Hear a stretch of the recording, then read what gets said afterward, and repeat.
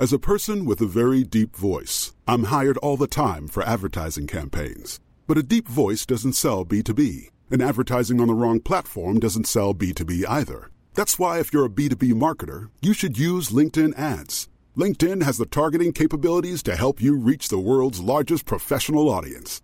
That's right, over 70 million decision makers all in one place. All the big wigs, then medium wigs, also small wigs who are on the path to becoming big wigs.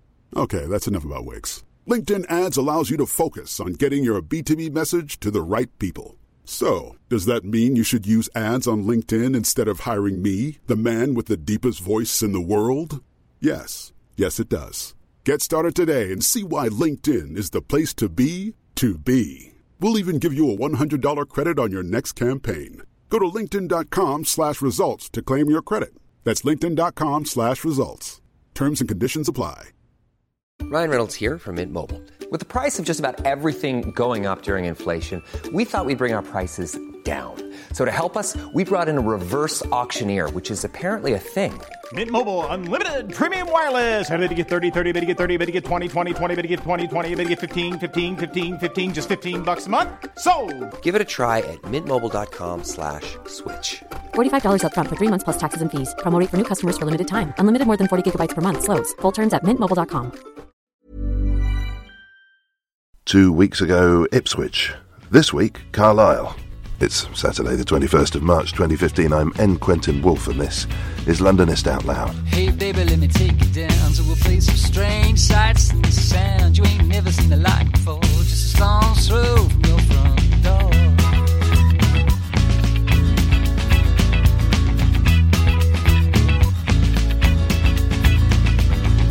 Hey baby, step out and me, see beats of the air, land and the sea. Some creep, some saw down the road. My heart aches for some far-off place. No one cutters their view with your name, how you raised us. Tom Carlyle lives in perfect dignity in a little house in Chelsea with a snuffy Scotch maid to open the door and the best company in England ringing at it. So said William Makepeace Thackeray about the subject of today's podcast. Listener, we are the excellent company. We have pulled the front doorbell and here we are in Cheney Row in Chelsea. With me, the custodian of Carlyle's house, Lynn Skippings. Hi, Lynn. Hello. I just discovered in the first few moments after ringing that bell that you not only maintain and look after the house, but you also live here, which is pretty unusual for any sort of museum. Yes, I've been the custodian here and have lived in this house for nearly 15 years, so I feel like I know the house and also I feel the spirit of the Carlyles within the house. And I think that's not unusual when some of our volunteers have that same feeling as well. It reminded me straight away when we were talking before we started the broadcast about Dennis Sever's house and the strange, perhaps, experiences of the guys looking after that, Mick and Dave, living with the remaining artefacts of Dennis Severs himself, but also of his imagination and the evidence of his imaginings and the history of the house. And I wonder whether it could become restrictive at all to be living in amongst that, knowing that there's only so much that you can do to the place, only so far that you can move things from a particular location. Does it bind you in? Well, not me personally, because I've got my own space that thankfully the visitors don't go through like they do at Dennis Sever's house. But certainly within the house itself that the visitors go through all the rooms, the layout is as it would have been in the 1850s. And over here, there's a painting by Robert Tate done in 1857. It's called A Chelsea Interior. And you can see Thomas and Jane here in the ground floor sitting room. And as you look around, you can see that a lot of the furniture that you can see in the painting is actually here in this room. That is quite marvellous and very spooky. Yeah. It's like they were here just earlier today. Yeah, people will often say that they feel like they're snooping around the Carlyles' house and they think they're going to walk in at any minute. But again, it's that feeling, that spirit of place that we try and get over to our visitors. It really does look as though you've got this down to the location of the pictures as well. Yes, we've tried our best. Where we've got things the original things, down to the horsehair chairs and the sofa and the table. We've got them in exactly the same place. A quick description of the room as best I can. I think the feature that stands out for me most of all is the floral wallpaper. It is white with pink flowers and green leaves, and it gives the place a very spring-like feel to my mind. Most of the pictures and mirrors are ornate and thick framed, gilt frames, and there's a lot of what looks like teak to me in amongst, the sofa's hideous. We're not going to get away from that, are we? Well, we like the sofa. It is a Jane Carlyles sofa that she managed to buy. She did a bargain with somebody who was selling it. And I'm not surprised. But it's the same one that's in the painting. That's right, minus Hound. Probably a good thing to do before we head much further into Carlyle's house is to say a few words about Carlyle. His name is certainly one with which I'm familiar, and he's immortalised in lots of pictures. I gather he had quite a few artists coming around. Whistler, I know, did a study of him amongst many others. But what would we know him for? He's a bit of a polymath, isn't he? Well, Carlyle came from Scotland. He was his parents were Calvinists, so he was brought up in a family that was very much about work. And he never forgot his upbringing or where he came from. And I think that's one of the things that people found fascinating about Carlyle, because, I mean, he had a view on everything, but he also, it was his way of talking that made people listen. And fairly full-on and irascible. Yes, but I think over the time that I've been here, and the more I've read about him and Jane and the people that came here, they were a really fascinating couple. And I think when people came here, it would have been an evening or the day, but, full of listening to Carlyle and trying to get their sort of piece in as well. But when Carlyle first came to London, he was looking around somewhere to live and rent quite cheaply. And here in Chelsea, which is one of the most expensive areas to live now, he rented this house for nearly 50 years and he paid £35 a year rent. And over time, with the negotiating with the landlord, they were able to do changes throughout the house, which you'll notice as we go through. But yes, Carlyle and Jane were both thrifty Scots people. And I think it was something certainly that Jane was always proud of, that she could run a household on virtually nothing. And because they weren't rich people. Now, does that suggest then, because I know they came from King's Cross before they came down here in the, I think, 1830s-ish. I'm wondering if that suggests that it was King's Cross at the time, I think that's about the time of the big rubbish heap, so probably not the most desirable place to be. Really, yeah, because they rented a place there for, I think, a few months while they were looking around to find somewhere more permanent. And then they moved from there to here. And, again, there are many letters that they've both written and are published today in various books. There are about 15,000 letters. You can plot their life, and Jane is such a witty writer, and you can get a lot of their letters online. And Jane tells about their moving from that area of London, the east side of London, to here. And this starts on their journey of all this letter writing. And Jane herself, of course, a notable literary figure in her own right. Maybe we could say something about what they would have found here in Chelsea in the 1830s. What was the scene? Well, I think it was pretty rough. Certainly when this house was built in 1708, the area was quite affluent, more rich people living here. And this row of houses was built on the old, I think it was a pub garden or a bowling green. And over the years, different sort of working people moved in. So by the time the Carlyles got here, it was pretty rough area. And being close to the river was a bit unhealthy as well. So that's probably why the rents were cheap. And we know, again, from Jane's letters various things that went on with the neighbours. And they had a little dog called Nero who often got stolen, and Jane had to pay money to get him back. The noisy Italian organ grinders used to target writers' houses, and Jane used to have to pay them to go away. Was that a trade? I think it was, Annoying people for money? I think it was, yes, yeah. Because I don't think they would have paid to listen to the music so much. Well, certainly Jane paid them to go away and not make, noise. And I do believe Dickens had something passed in Parliament which Carlyles signed, where musicians had to have a licence to play music in the streets, because it was such an awful experience for people trying to write. And deliberately so, apparently. That's an intriguing bit of trivia going on there.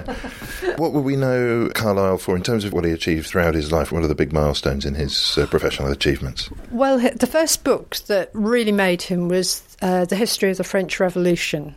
That his first volume, the draft of that, he gave to John Stuart Mill to read, and it was when it was in John Stuart Mill's hands it mysteriously got burned, and Carlyle had to rewrite the whole first volume again. I know that's less of a mystery than you present. I gather the maid was at fault here. Is this rumour true? Well, we have our own rumours here at Carlyle's house. We think it was Mrs. Harriet Taylor, John Stuart Mill's lady friend, who I don't think liked Carlyle because he was writing the history of the French Revolution when she thought that John Stuart Mill should be writing it. So I think she might have had something to do with it. I think the Carlyles thought she had something to do with it. But when Carlyle eventually had finished the book, John Stuart Mill gave him a glowing review. He couldn't do anything else, really. And he's also got some achievements. I couldn't get over, as I was looking into him, I couldn't get over how disparate his achievements seem to have been. I gather there's things he's done in maths and satire as well, and history. Yeah. Yes, and also he was always, I think, going off on a tangent when he was writing. I think it was Oliver Cromwell. He ended up writing Past and Present when he was going round Suffolk, Bury St Edmunds. He wrote about the Abbot of St Edmunds, I think it was. So he was always sort of thinking about leaders and men, and he wrote a book on hero and hero worship, and in there you've got the writer as a hero, and I think he wrote about Shakespeare and Muhammad. And he was always fascinated by people who could lead other people, hence him writing about Oliver Cromwell and Frederick the Great. So he's this contrasted, actually. There was a quote I saw, nothing to do with this directly, from Lenin in something I was reading today, and Lenin was saying that, and I'm paraphrasing loosely, that history starts where there are many people, where there's a mass of people, and not just thousands but millions of people. That's where history starts. And I was thinking about Carlyle and whether what he might have thought of that, because he's got this theory of great men, which actually I think Nietzsche was quite disparaging about, actually. It wasn't great enough. Oh, right. I don't know. There's also the idea of the French Revolution and Carlyle's interest in the mob. Yes. And I think fear of the mob, if I've understood it at all. Certainly, when he first came to London to make money, he did give a series of lectures on hero and hero worship. And it was out of those lectures he had this idea that each city should have a place where people could go and see the likeness of their hero. And that was the idea behind the National Portrait Gallery here in London. And there is the National Portrait Gallery of Scotland. And when you go to the Portrait Gallery today, in the original front door, you'll see the head of Carlyle. He's one of the three people over the head. I think Morris and Stanhope are the others, just over the door, and then there's other people that go around the side of the building. But it was his idea to start up this gallery. And he also started up the London Library, because he thought people should be able to go and take books out and read them. Whereas when he went to the British Library, you couldn't take books out, and he thought, well, that wasn't good if you wanted to read the books. He arrived here in the 1830s, 1835. and he was here for 50 years. Yes. And when you think of the later Victorian period, one of the things that we keep encountering on this show are the philanthropists, Victorian philanthropists, Yeah. and that idea of self-improvement Yes. as having serious currency, and not sort of ego-driven, but with the idea of standing up and making a difference. Yeah. Was he one of the people forming those sort of cultural tides? Well, I think he probably was, because he didn't have the money to be able to do the very things that he wanted. I mean, although he started up the London Library and he had the idea for the National Portrait Gallery, he had the ideas and he inspired other people to go with those ideas. Certainly, when you read other people's biographies or even autobiographies, and they mention Carlyle, they talk about how he influenced them in their thinking. Just opposite here, we've got the George Peabody buildings that was built in Carlyle's time at the end of the 1860s. And, I mean, George Peabody was a great philanthropist. You know, he gave money for social housing. Octavia Hill, who is founder of the National Trust, she admired Carlyle, and she said being praised by Carlyle was like being praised by the prophet. So you've got these people who go out to do good that have been influenced by Carlyle. I wonder if we should take a few steps into his place. Yeah, we're rounding the table here. There's some writing equipment laid out in case he pops back for a few words. One of the things that you said earlier was about the bright wallpaper. People always assume that Victorians lived in dark houses, but I think that this is sort of is quite feminine and says something more about Jane than Thomas, and certainly Jane was always doing things in the house, changing things, making things, and as you go through the house, you'll feel that there's part of Jane as well here, because behind all these great men, you've got women. There's no doubt about that. And it's, I mean, we should get down to brass tacks, really. Every picture of Carlyle, he's a miserable-looking swine, isn't he? He's always in a foul mood. Look at him. No, he's not. In fact, there are a lot of portraits in the house of Carlyle that were given to the house by people who admired him, because when Carlyle died, when both Thomas and Jane died, because they didn't own the house had to go back to the landlord, and Carlyle's niece and nephew emptied the house of the contents, and the empty house went back to the landlord. Admirers of Carlyle then raised the money through public subscription and opened the house in 1895. So it was one of the first literary houses open in London, and it was run by the Carlyle House Memorial Trust. And on the committee, you had Leslie Stevens, Virginia Woolf's father. You had Lord Rosenberry. But who else do you have? Charles Ashby, the arts and crafts architect. So all of these people that knew Carlyle or admired him all got together and opened this house as a museum. So we've been open since 1895. And because it was opened as a museum, there wasn't very much in the way of furniture here, which is why a lot of the portraits were given by admirers. So a lot of these portraits were here when it opened in 1895. Carlyle would not have had all of these portraits of himself in the house. Which is interesting, though, and that was almost my next question, whether he would have approved, given his memorialising of great men or offering them as examples. Yeah. I can't help thinking he would have approved of the general idea of the house, but would he have seen himself as a great man? I don't think so. Oh, gosh, I hadn't really thought of that. I think he would have thought of himself just as Carlyle, who he was, somebody with an opinion. And I think he was aware of the influence he had on people. Certainly Charles Dickens, who was a friend. He was inspired by Carlyle's French Revolution, and he wrote The Tale of Two Cities. And he dedicated Hard Times to Carlyle. I think Carlyle told him once to get some fact into his fiction. But the portrait, well, a copy of the portrait of Carlyle by Whistler, it's in a very dark corner.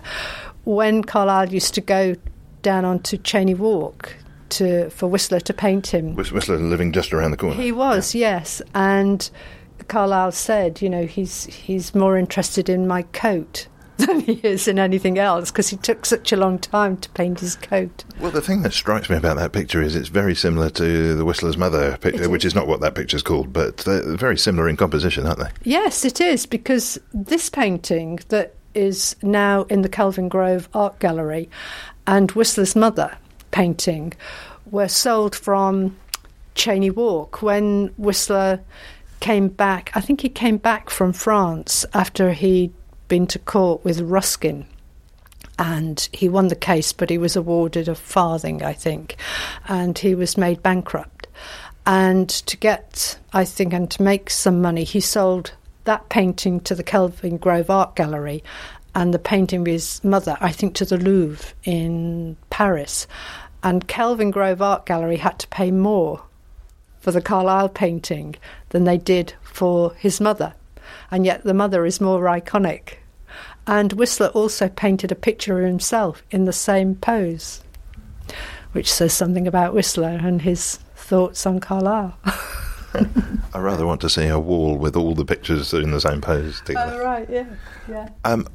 Just something you said there, that farthing damages. I think I remember reading that halfpenny damages was often awarded in cases where the claimant had a good case, but they basically didn't think too much of the claimant. There's an intrigue there. Maybe it was something to do with the fact that Ruskin knew more people. I don't know.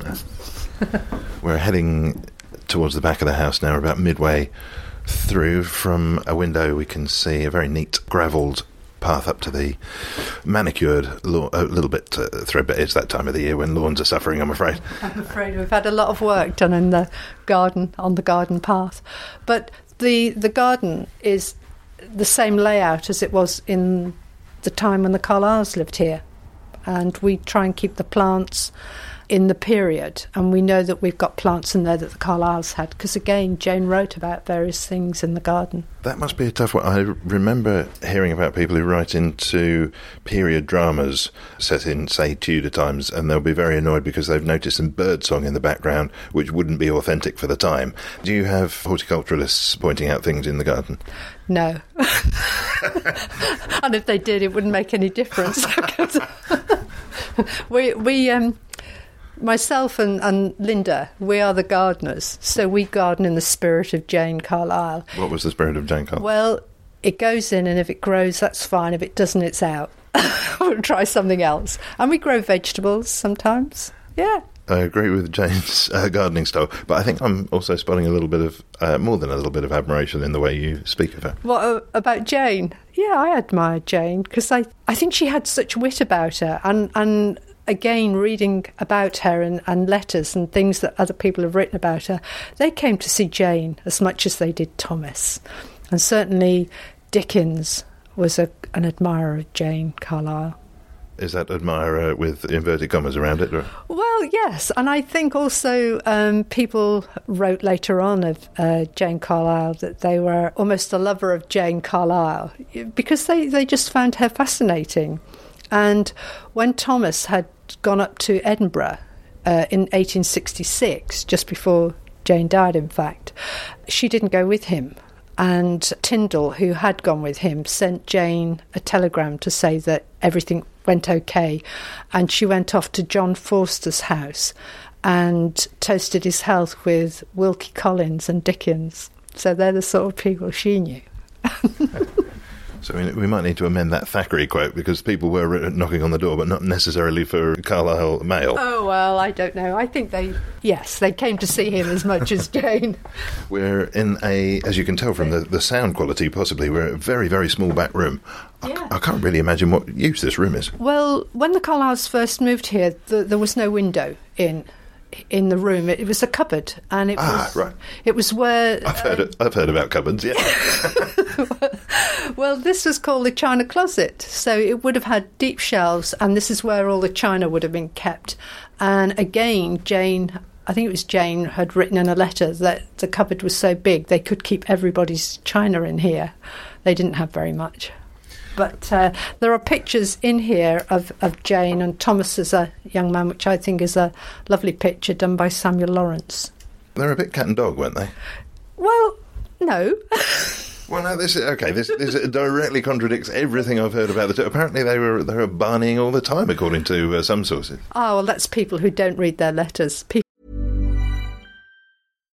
Millions of people have lost weight with personalized plans from Noom. Like Evan, who can't stand salads and still lost 50 pounds.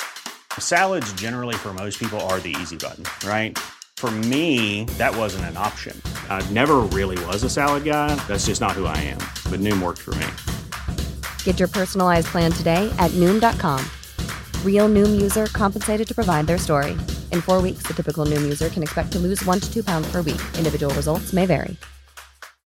Join us today during the Jeep Celebration event. Right now, get 20% below MSRP for an average of $15,178 under MSRP on the purchase of a 2023 Jeep Grand Cherokee Overland 4xE or Summit 4xE.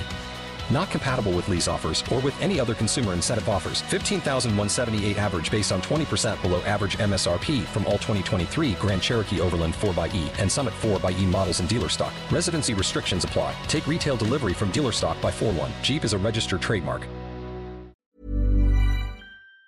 People who don't do their homework or research. I'm just, I guess, a little bit protective of Thomas and Jane.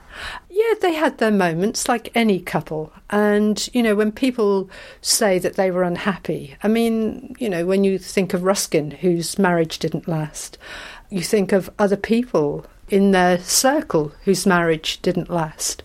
And yet Thomas and Jane, you know, they stayed together till her death. So they weren't that bad. I shall fly the flag for Thomas and Jane and their marriage.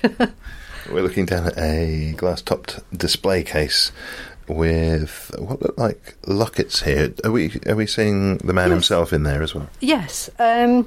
You've got Jane Carlyle's hair, and actually this is very much to do with Jane.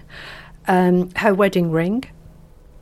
And a little ring that Thomas gave her with dolphins around. And I think she's actually wearing some of her rings in the picture you can see there. And this little lace cap, which she's got on her head there. I do love people whose lives span the arrival of photography. Yeah. So you can start to see how good the painted likenesses were. Yes, and Robert Tate, who did a Chelsea interior in 1857, he took photographs in the house and Carlisle in the garden and took photographs of Jane in 1857, so it was very early photography.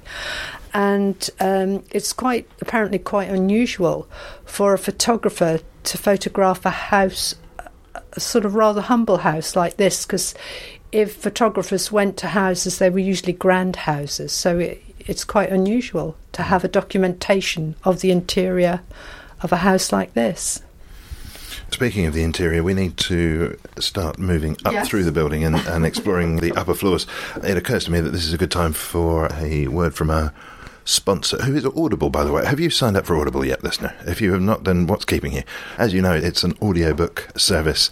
What would you recommend? What should people be looking out for on maybe something Carlyle related? I don't know whether the French Revolution will have made it onto Audible yet. Does Carlyle appear in fiction himself at all? The only fiction book he wrote was Sartor Resartus, which is quite difficult to read. What about as a character in other people's fiction? Are you aware of Carlyle appearing? Well, having said that, I know Arthur Conan Doyle was an admirer of Carlyle, and he came here with his new bride and to visit the house, and he talks about the house in a book. Oh, well, there's your way in. And I know for definite, because I did it, that you can download the entire works of Arthur Conan Doyle for if you use our special offer, you can do it for free.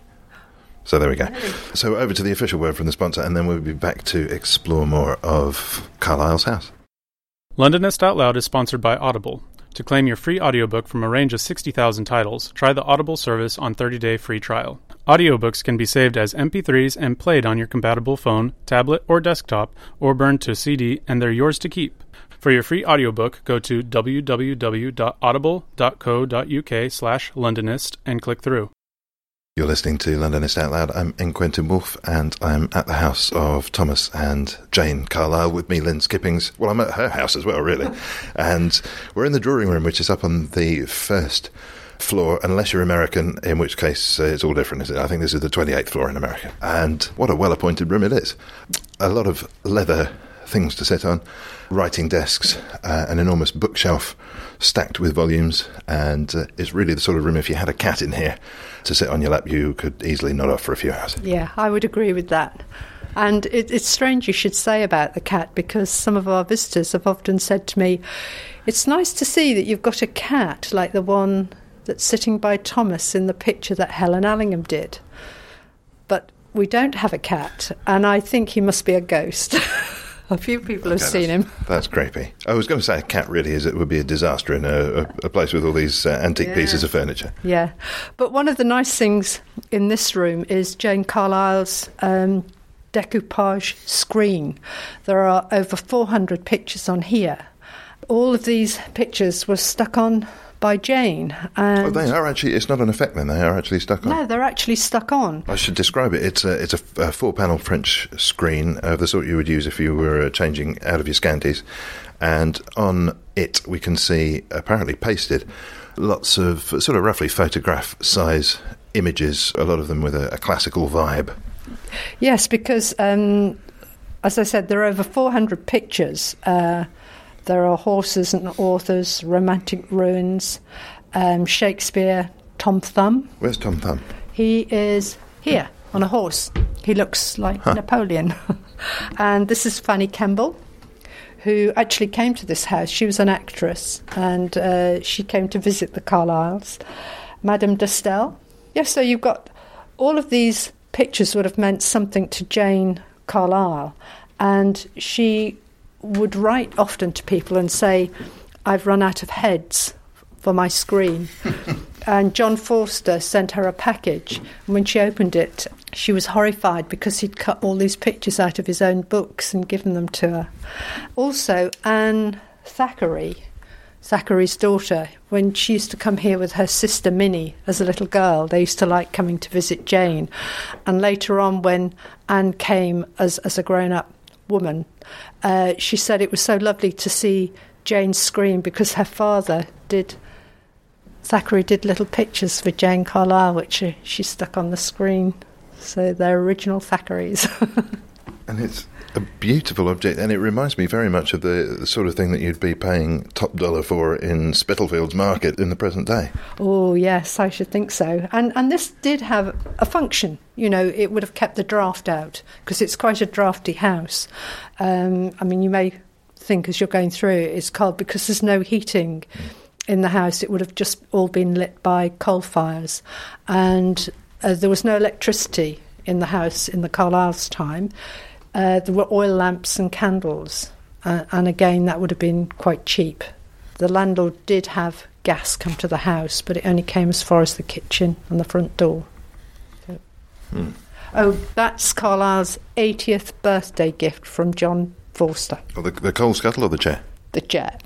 What's going on the side? There's something. There's an attachment thing on the side of the chair. What's that? Yes, there he is. Oh, I see. There's Thomas sitting in his chair. It's a picture done by Helen Allingham. OK, what's just happened here? Lynn has come over to what I assumed was some sort of a display pedestal near the chair, but in fact, what I was seeing at the side of the chair are two little brackets, and there's two on each side, and the pedestal feeds into the brackets, allowing let's say a Victorian writer to write whilst in the chair, and yes. I want one.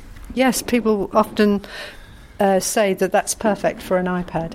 It is, yes. You're not using this. Could I take it? What? Oh, this. Do you mind? We would miss it very much. Okay, I'll leave it.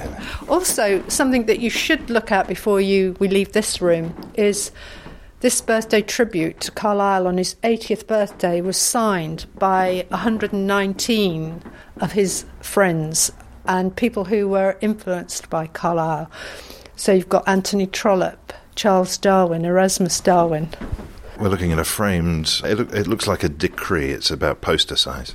Yeah, and there's Joseph Edgar Boehm, who was Queen Victoria's favourite sculptor, Robert Browning, who was a great friend of theirs, Leslie Stephen. Now, I was hoping Leslie Stephen was going to come up at some point, because he, of course, was the founder of the Dictionary of National Biography. That's right, yes. And I think he was personally friends with Carlyle as well. I'm certain I remember Virginia Woolf mentioning the sort of spectral form of Carlyle lurking in the front room every now and again. But what Leslie Stephen was doing really captures the spirit of the great man. Yes, I think so, because he was on the Carlyle House Memorial Trust Committee that raised the money.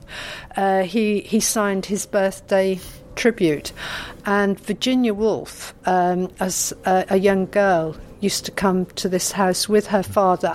This was after Carlyle had died, when he used to come here for committee meetings. And we have the very first visitors' books from when the house opened in 1895. And Virginia Stevens and her sister Vanessa and came with their aunt, Anne Thackeray, Mrs. Ritchie, and they signed our visitors' book. And Jane was to later write about this house in I think it was Good Housekeeping. She wrote a whole article about this house. While we're looking at the admirers of Carlyle, I wasn't sure how I was going to get this into the conversation in a diplomatic way, because we're on literally his home turf here. Goebbels. I gather that Goebbels was quite an admirer, and the idea that the great man theory, whether it's coming from Carlyle or from Nietzsche or the Übermensch thing, found us in trouble in the middle of the 20th century internationally. What do you make of those sort of claims? Are the seeds there? Well, I don't know where that started, but the only little bits that I know that Goebbels was reading to Hitler in the bunker in his last days from Carlyle's Frederick the Great. And I think it was when Frederick found himself in the same position as Hitler was finding himself in. And I think Goebbels was reading those passages from Carlyle's books to try and boost his confidence and his morale. So I think it's a little bit unjust that some people think that Carlyle is many things. Just because somebody is reading your book doesn't make you that person. Right, and he was there as comfort food at the end rather than as forming the philosophy. Yes, and I think it was just the fact that perhaps that Goebbels or Hitler found his book readable.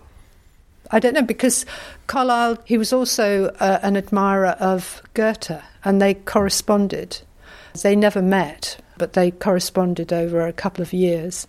And Carlyle wrote The Life of Schiller, which Goethe admired and had translated into German. And I think Carlyle also translated Richter's works and fables. So he did have an admiration for the Prussians and the Germans, but I think that was very much about writing and work, and he was just fascinated by them.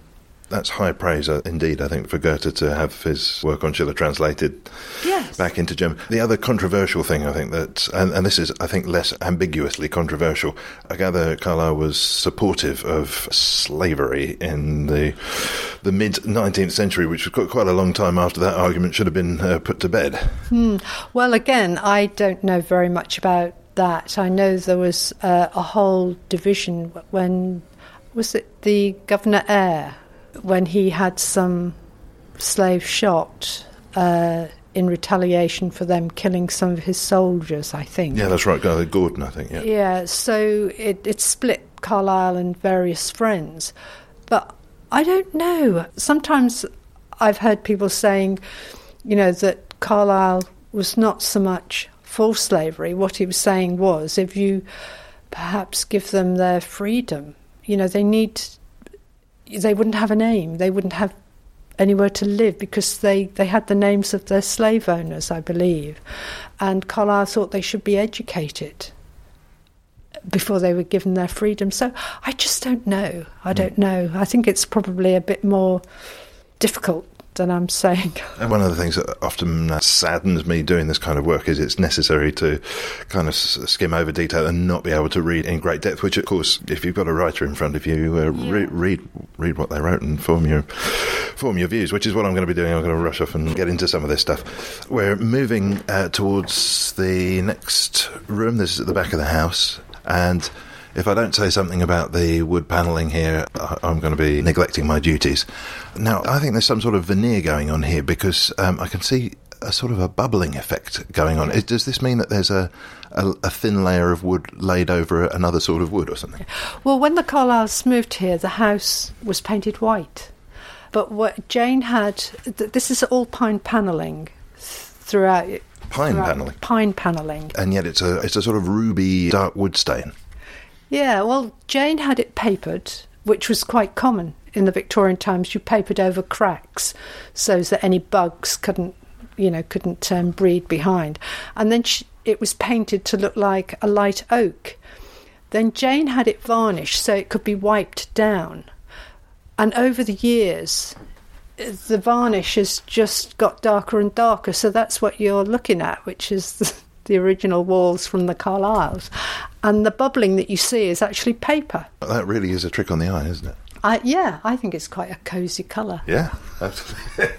Well, into the next room we come. The world's tiniest bed to one side, a four-poster with a little curtain around the top of it. And this has quite a feminine feel to it. Yes, this became Jane's bedroom. Although when they moved here in 1835, they did share the same room up above us, which is now actually my flat. But as Jane got older, and they both suffered, they didn't sleep very well. So Jane decided to move into the front room on the second floor, but it was noisy, and the only other quiet room would have been at the back down on the first floor. So she came down to this floor. And again, that was quite common in the Victorian times to show that you had a little bit of wealth, so you had separate rooms. And some people who were really wealthy had separate wings to their houses. But this little bed, you're right, it is a small bed. And Jane said it was the bed that she was born in and the bed she had as a child, so it came to the house. Well, I was guessing from the size of the wedding ring earlier on that she must have been a smallish person. Yes, I think she probably was. Not much over 5'2" or something like that. And just off this room, you've got a little dressing room. We're above the china cupboard now. And we've got a tiny little hip bath, which is original to the Carlyles as well.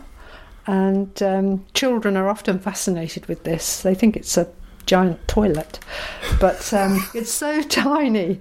But I guess they would have been used to using that because you couldn't bring up too much water from downstairs in the kitchen because, you have to empty it all out again. How do you empty it out? Then you get a jug and you take the water out. Maybe they would have put it into a pail and carried it out. So this is a lot of work for one bath. Yeah, and they had one maid who would have been the maid of all works, and they had many maids over many years. But some maids stayed 12 years, some maids stayed 7 years, one maid stayed one morning. So, Oh, what's the story there? Well, it's just that she didn't like it. She didn't like the fact that she had to do everything as well as answer the door and do the cleaning. But Jane herself did quite a lot, and once again, you only have to look at Jane's or read Jane's letters about her maids and her funny stories about them, that tell you, again, people say, they couldn't have been very nice people to work for if they went through 34 maids in 32 years. But when you think that there was no contract, maids could come and go as they wanted. And sometimes you got a very young maid, and Jane would train them up, and then they'd go and better themselves at bigger houses, or they got married. And then you got maids that were older, but couldn't climb the stairs very well. And Jane would often try and get maids who came from Scotland or Ireland because she thought they were the hardest workers, but they were also the hardest drinkers. And she had problems, which you'll have to read in her letters. Where can we access these letters? They sound fantastic. You can access them at the Carlyles letters online. They're free to access, and it's the letters are published by Duke University, and they're all put online through the Carlyles scholars that are still editing the letters today. That sounds like an American institution. It is, yeah. It's in North Carolina. Good work, Duke. Yeah. And what are they doing them chronologically, or? Yes, from when they first met, the letters, and they've just got up to a point where Jane has died in 1866, and whether they can get the funding to carry on till 1881 when Thomas dies, I'm not sure, but they're now at this crucial moment. But for anybody interested in letters, in fact, in the Dictionary of Biography, Jane is credited with being one of the best women letter writers in the English language. We're going to have to...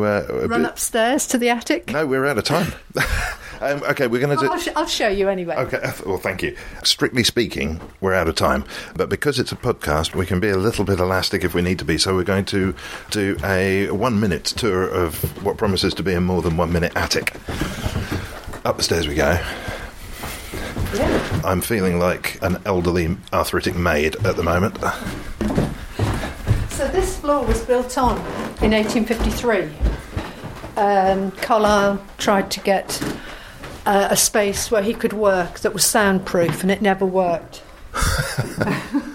So here we are, in Carlyle's soundproof study. I can confirm that there's no way that this is soundproof. It's made out of matchwood, essentially. Yeah. Well, Thomas wasn't best pleased with it, and Jane said the silent room is the noisiest room in the house because he could hear sounds up here that he didn't hear in the lower floors. Yeah, and I don't know, listener, if you're able to pick that up in the background. Is it the planes? We can hear the planes. I heard a car go past. It echoes. And Carlyle certainly heard the train whistles and church bells. Yes. And horses' hooves. Yes, yeah, and just people, you know. And those Italian organ grinders. Yeah, people shouting. Must have been the hell up here, which is a shame because it's a lovely room. Listener, come and see it for yourself. Get yourself acquainted with the Carlyle House website, which is www.carlyleshouse.org.uk. You can come and see what look like Carlyle's hands. They are Carlyle's hands. And quills and books. I'm not going to go any further into it because we want to leave plenty meat on the bone. What have you got coming up? Do you do events and that sort of thing? Yes, we do. Suzette, who runs the Last Tuesday Society, and she does something called Curious Minds, I think. She organises talks here. So we do a series of talks, and we hope this year we'll have a talk by Andrew Motion on either Keats or Larkin. This sounds good to me. Just in the dying moments of the interview, I have one question, and this is possibly a silly question. But in the early... Where's the toilet? You missed well, now that you've told me that, now I'm going to start to panic. But no, it wasn't that. In the early pictures I've seen of Carlyle, he is a fair-skinned fellow, and the later pictures I've seen of him, he is quite clearly a white man. But there's this whole phase during the middle of his life, in both photographs and pictures, where he it seems incredibly dark-skinned. Is that just the photographic? No, because it's also in painted pictures. What was going on? Was he away on holiday a lot or something? No, he was an outdoor man. He was quite rugged, but maybe it was because in his later years he grew a beard. So what you're seeing is probably... No, I know the difference between a bearded man and a dirty man. I'm going to have to look further into this. On that note of mystery, we have to stop. Lynn Skippings, thanks very much indeed. It's been a pleasure. My heart aches for some far-off place. No one could have led you with your name. And that's all for this week. My thanks for this week to Lynn Skippings. Thanks to Mark Barr and Bernie Barkley. The theme and incidental music was by Songs from the Howling Sea. I'm in Quentin Moore. Side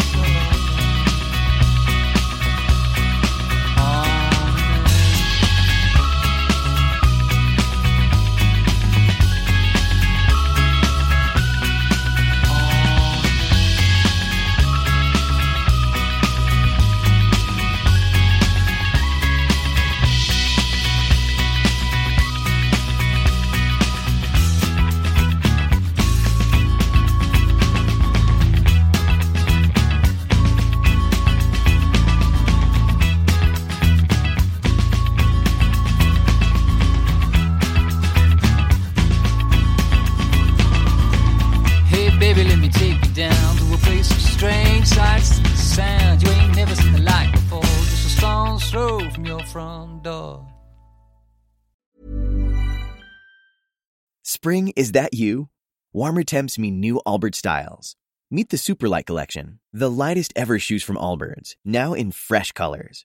These must-have travel shoes have a lighter-than-air feel and barely their fit that made them the most packable shoes ever. That means more comfort and less baggage.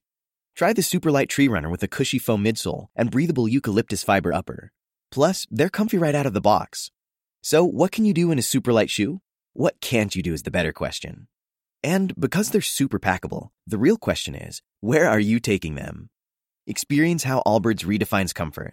Visit allbirds.com and use code SUPER24 for a free pair of socks with a purchase of $48 or more. That's ALLBIRDS.com, code SUPER24.